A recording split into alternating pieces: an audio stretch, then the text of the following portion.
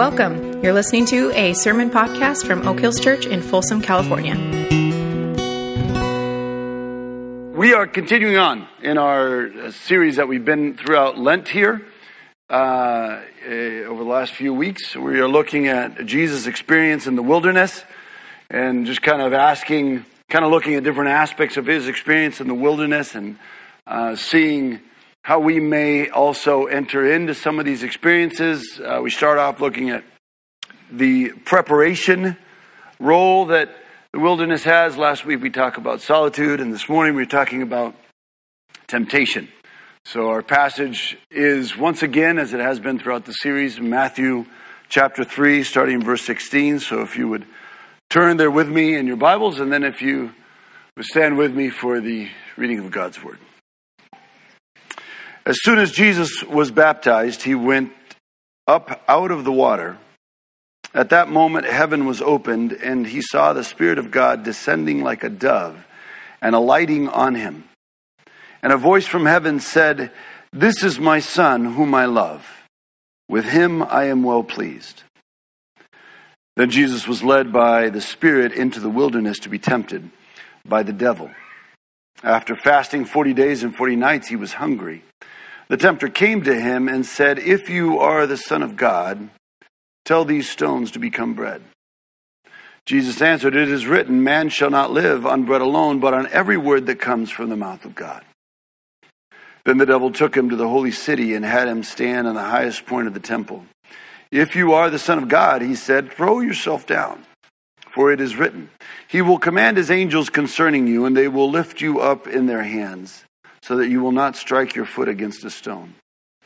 Jesus answered him, "It is also written, do not put the Lord your God to the test."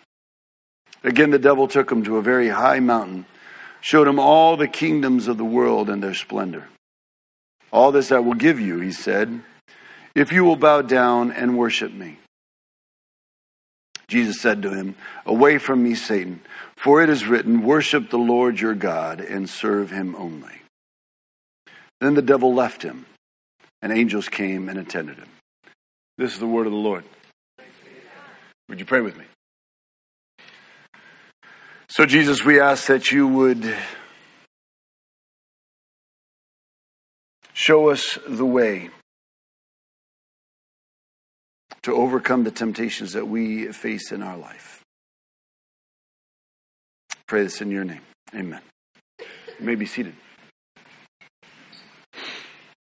Carol and I were married August 21st, 1993, which, quick math, means that this August we will have been married for 30 years. Yeah, thank you. There's a little woohoo right there. Just in case I miss my anniversary. Now you know when it is, and you can...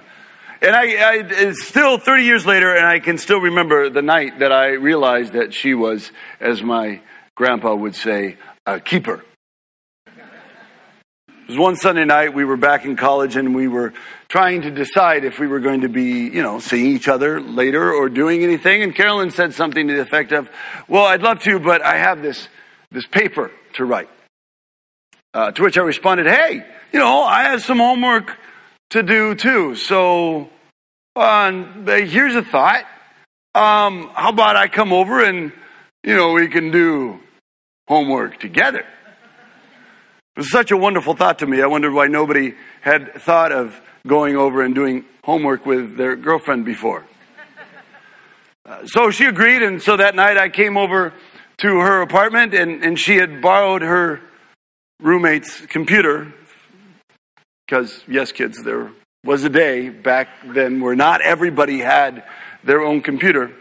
And her roommate had one of those, first-generation Macintosh thingies, which had this amazing innovation to it called a mouse, where you'd move the thing around it, the arrow would move on the screen, and it was innovative, cutting-edge stuff. And the monitor and the processor was all in one little thing here with this little tiny black and white screen that was about that big. It was one of those. You guys remember one of those? Anybody have? Well, so we were sitting there, and she started, typing away, and I started doing my homework, probably some sort of math derivation of some kind. I don't really remember what I was working on. All I remember was her. So beautiful, so studious, fervently click-clacking away on her paper. I was gazing at her. Something caught my eye. A button.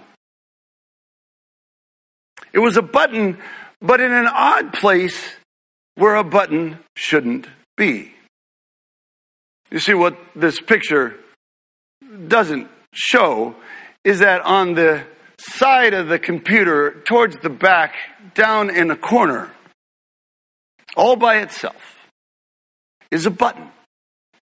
There's no label. There's no indicator.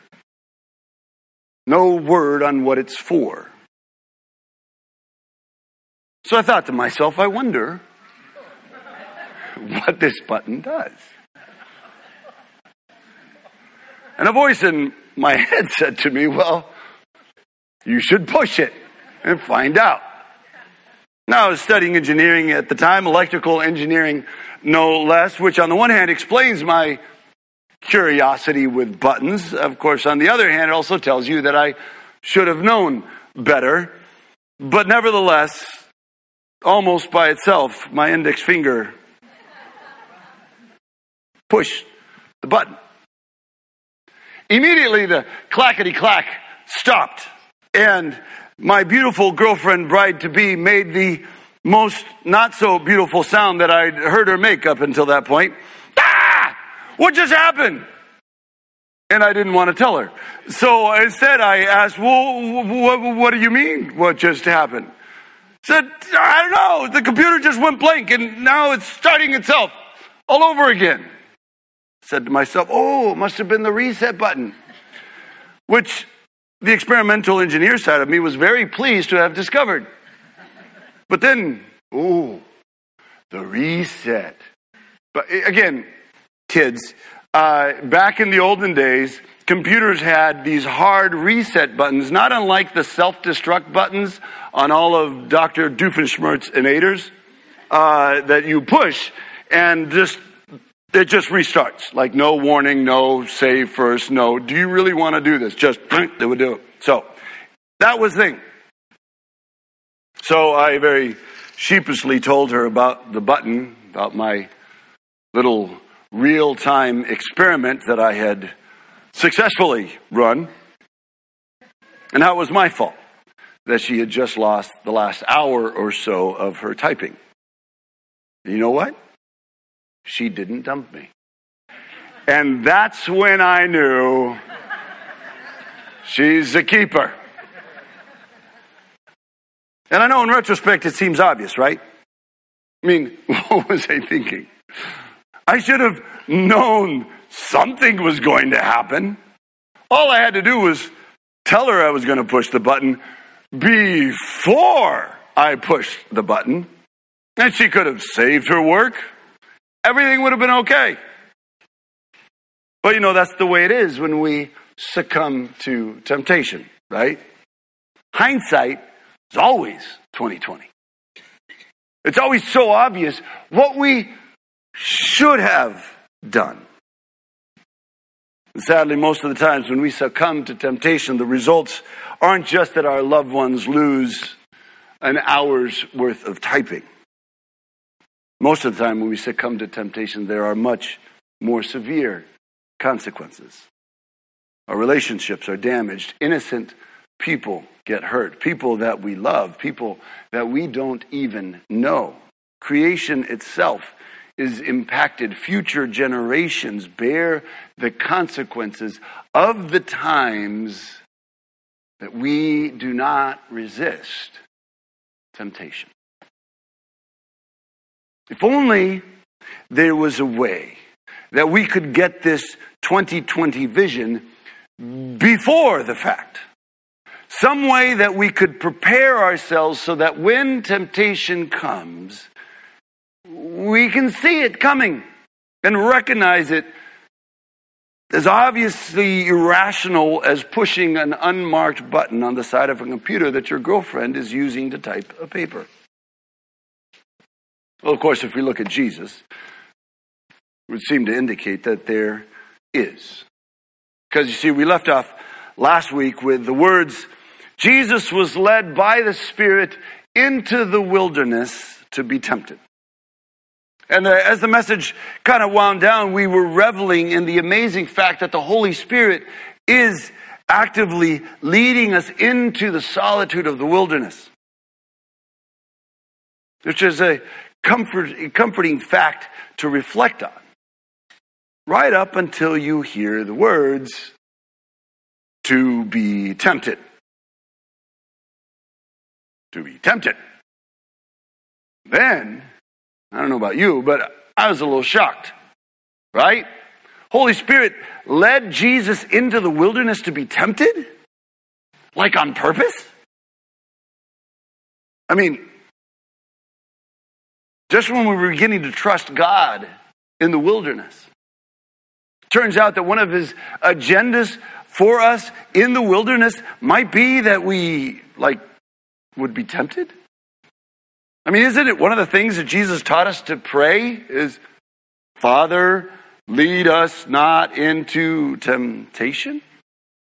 How is this then a loving thing? Why would he do that to Jesus? And maybe, I guess, another question is, would he ever do that to me?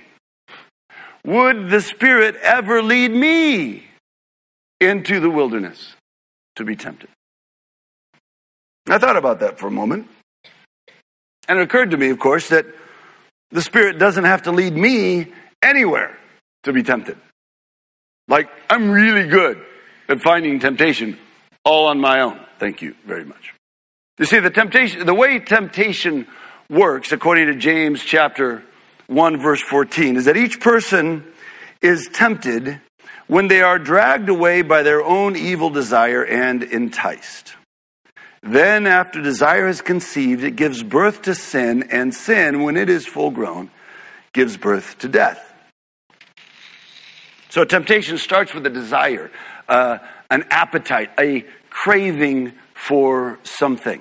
And really, the thing that we are wanting or craving, it doesn't even have to be bad in and of itself. It's just there. The temptation comes in when we are then enticed to satisfy that appetite or desire or craving in some way that is incongruent, that doesn't fit with the ways of the kingdom of God. And then once we let that desire take hold or conceive, to use James' word, so the sin comes in when we say that yes. That yes to the alternative route, the temptation has suggested that we satisfy that desire or craving, or dare we even say something we might consider a need. Like, there's nothing wrong with looking at a button and wondering what it does. In fact, you could argue, yes, you could argue, that that kind of curiosity is actually a virtue. The temptation comes in when you hear the voice. Well, the best way to find out what the button does is to push it. Who cares about the consequences? And still, just because one hears that voice, that in and of itself doesn't make it a sin. Like, nobody gets hurt. Shalom remains undisturbed here. It is when that message sinks in and one says that eternal yes to act on it. Well, that's when sin occurs. And you can see how this extends to the other desires that we might have. Like our desire for justice is leveraged then to entice us to violence, to entice us to anger, or even to hold a grudge against someone who we feel has treated us unfairly. Our instinct to care for ourselves or our loved ones gives way to selfishness, or to lead us to manipulate others for our purposes, to get what we want, to lie when we feel that it serves to protect us from some unpleasant experience. Our God-given sexual desire is used then to tempt us to satisfy it in ways that are outside of God's plan or God's design. And on and on and on we could go, listing the ways that our natural desires are leveraged to tempt us, to get us to think and act in ways that are incompatible with the eternal kind of life. And in our day-to-day lives, it happens so quickly that a lot of times we don't even notice it, right? Sometimes we can get so used to falling for temptation that it's hardly even temptation anymore. We get into habits of satisfying our desires, satisfying our appetites outside of the kingdom of God. We don't even realize we're doing it because in our lives, stuff is happening. Things are coming and going. People are clamoring, noise, busyness. This stuff is happening so quickly, so fast. We don't have time to think. We just react. What would be great? What would be great is if there was somehow that we could just kind of slow things down a bit, right?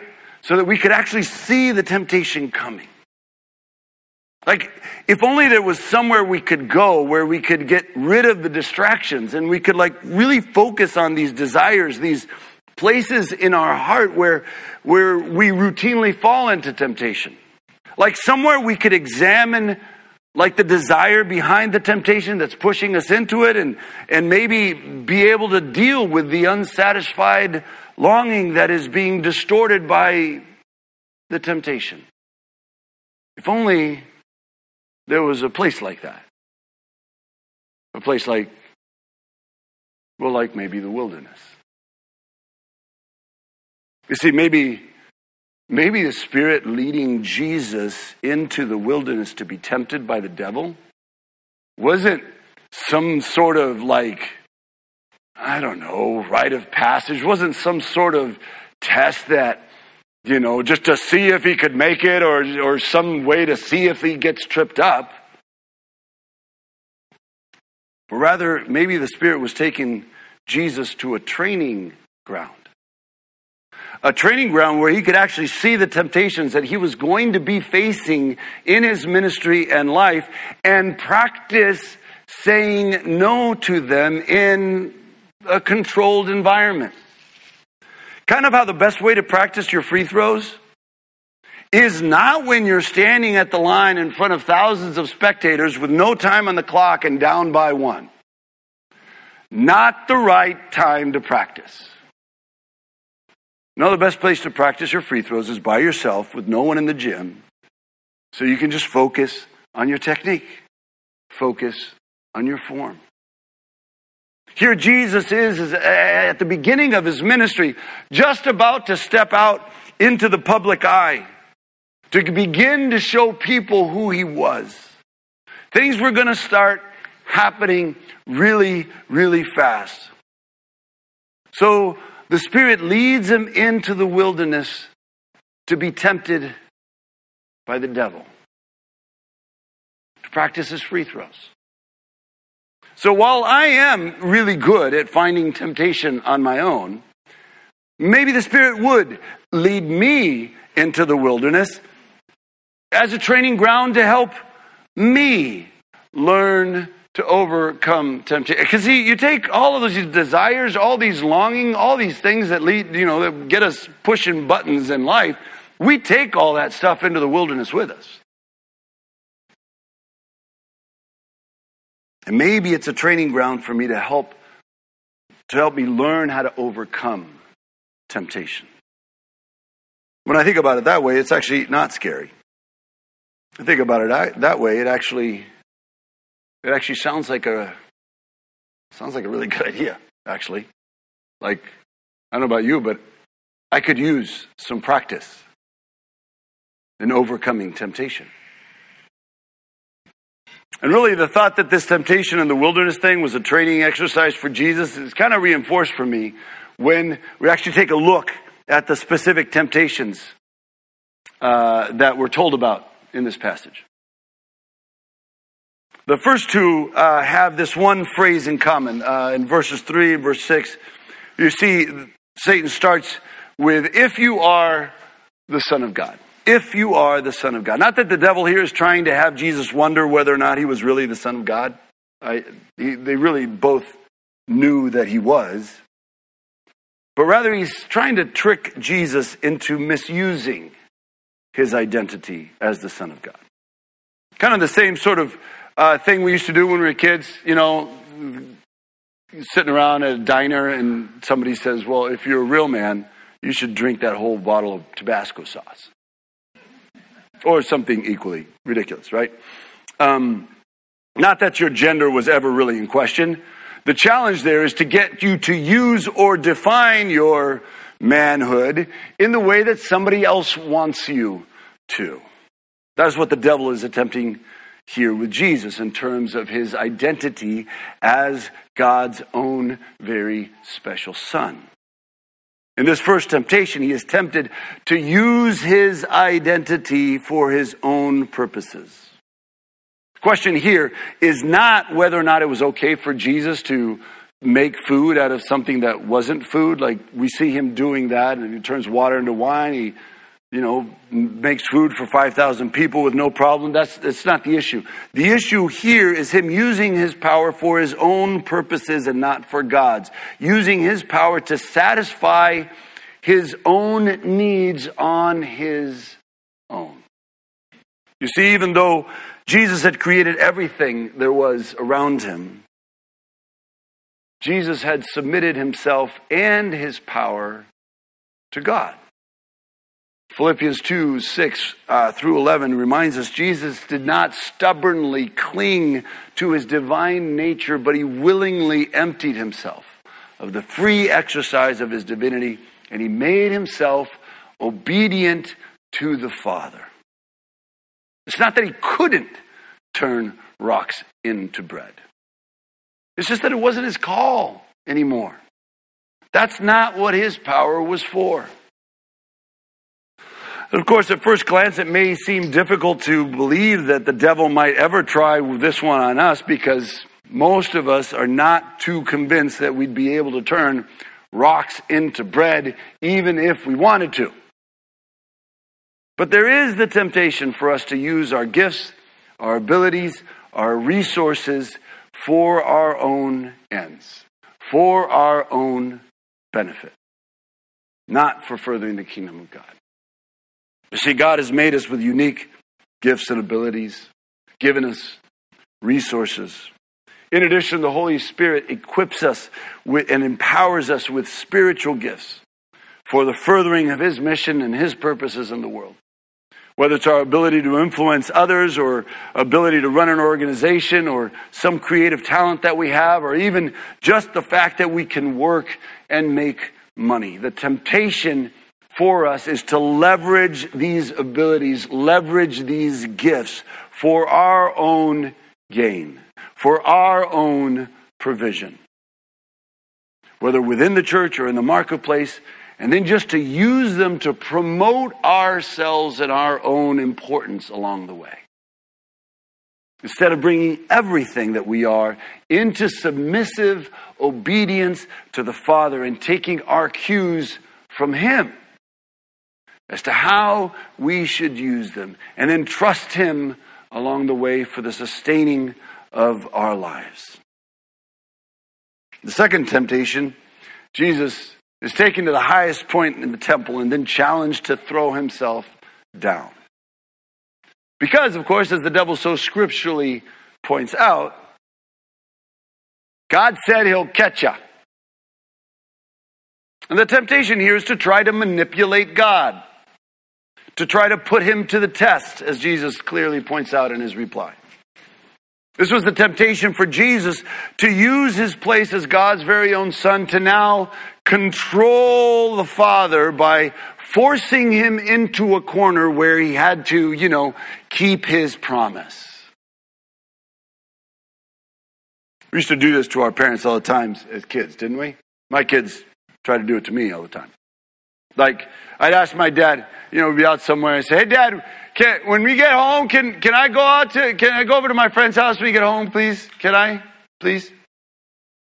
My dad would say, sure. But then something would happen, we'd get stuck in traffic, or he'd get stuck in a conversation, or the line at the grocery store was too long, or something like that. And we'd get home later than he'd planned, and we'd get home right at dinner time. So I jumped out of the car, and I'd be like, hey, Dad, I'm going to, my friend says, like, no, wait, no, it's time for dinner. We got to eat dinner. We don't have time for that anymore. He tries to explain that, he had said I could go when we were going to get home at a reasonable time, but now it's not a reasonable time because now we have to, eat dinner, take a bath, go to bed. And then I'd pout, and I'd say, yeah, but you promised. You promised. We fall into this with God sometimes too, don't we? Like we get tempted to get into some risky business deal on the basis that, since we're God's children, and so everything we will do will prosper, right? We're tempted to jump into a mortgage that's too big for us. Under the guise of it, it's a step of faith, and just know that God will provide.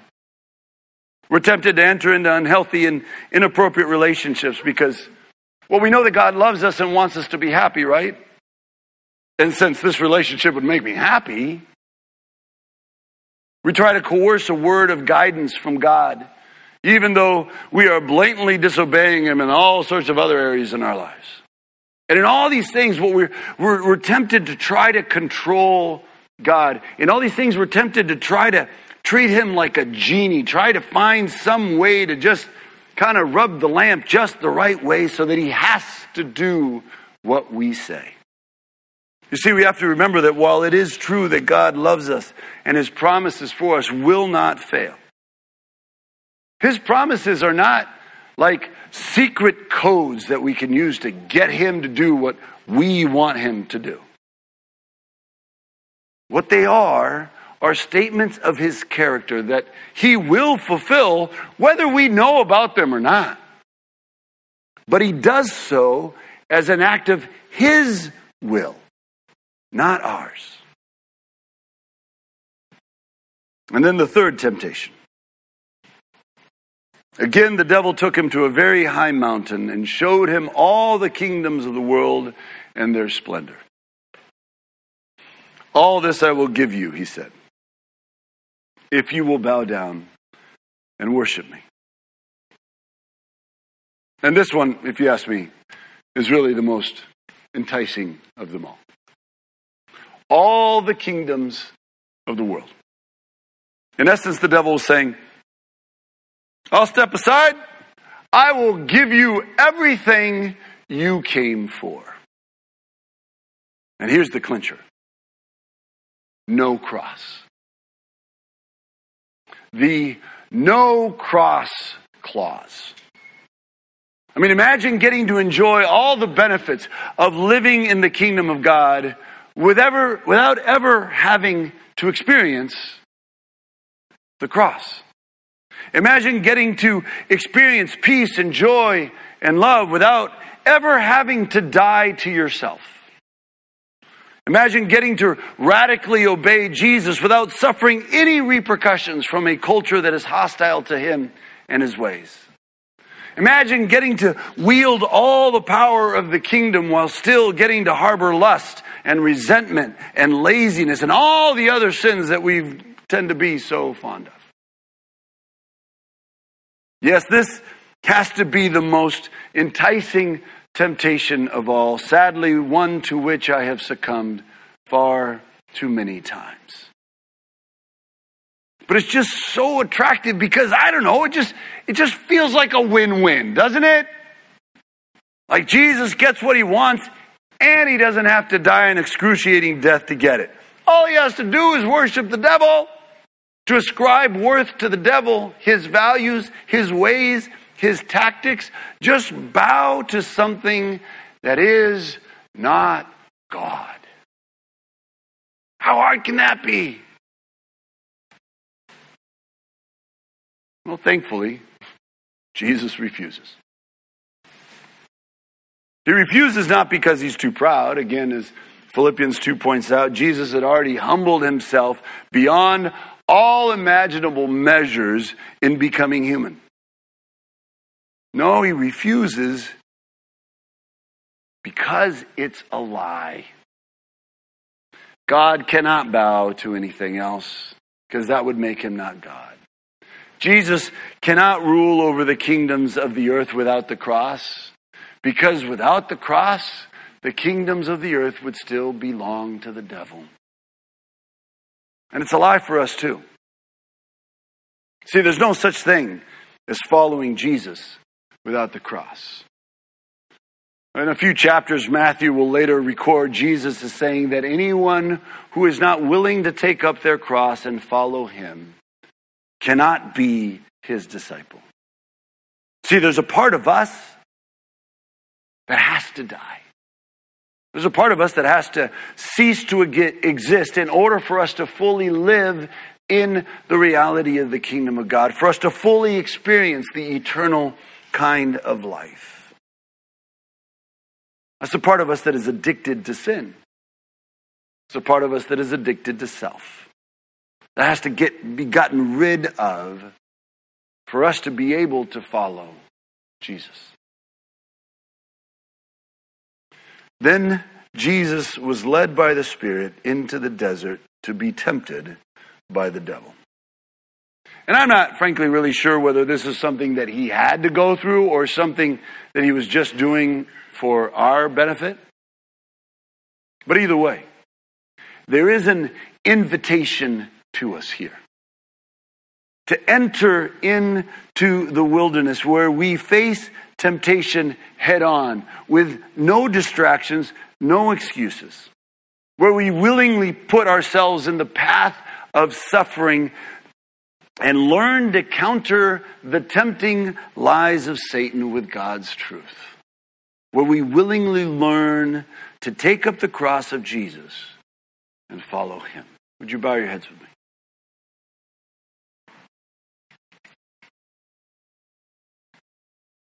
And as we end the service here, I just want to create a little bit of space, a little bit of wilderness space for you.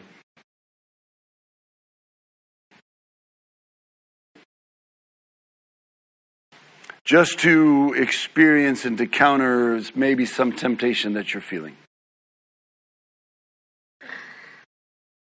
We all feel it all the time. But maybe in these moments as you've been here, there's one particular temptation that you just feel is there.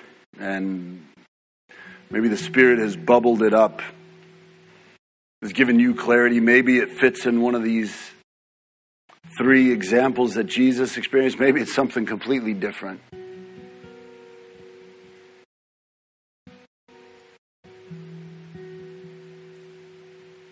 But as we close and as we worship, just want to open up a little space for you to face that with the Spirit at your side.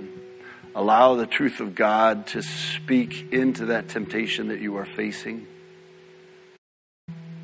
Allow God to speak to you there. As Jordan mentioned earlier, we have these prayer areas at either side of the auditorium here. There's a kneeler there. There's sand to maybe even write out the temptation that you're feeling with your finger and just let the truth of God just erase it and smooth it away. But again, there is a space for you here to face that temptation head on. So as Jordan and the band lead us in worship, I just invite you to pay attention to what God might be saying to you in your heart.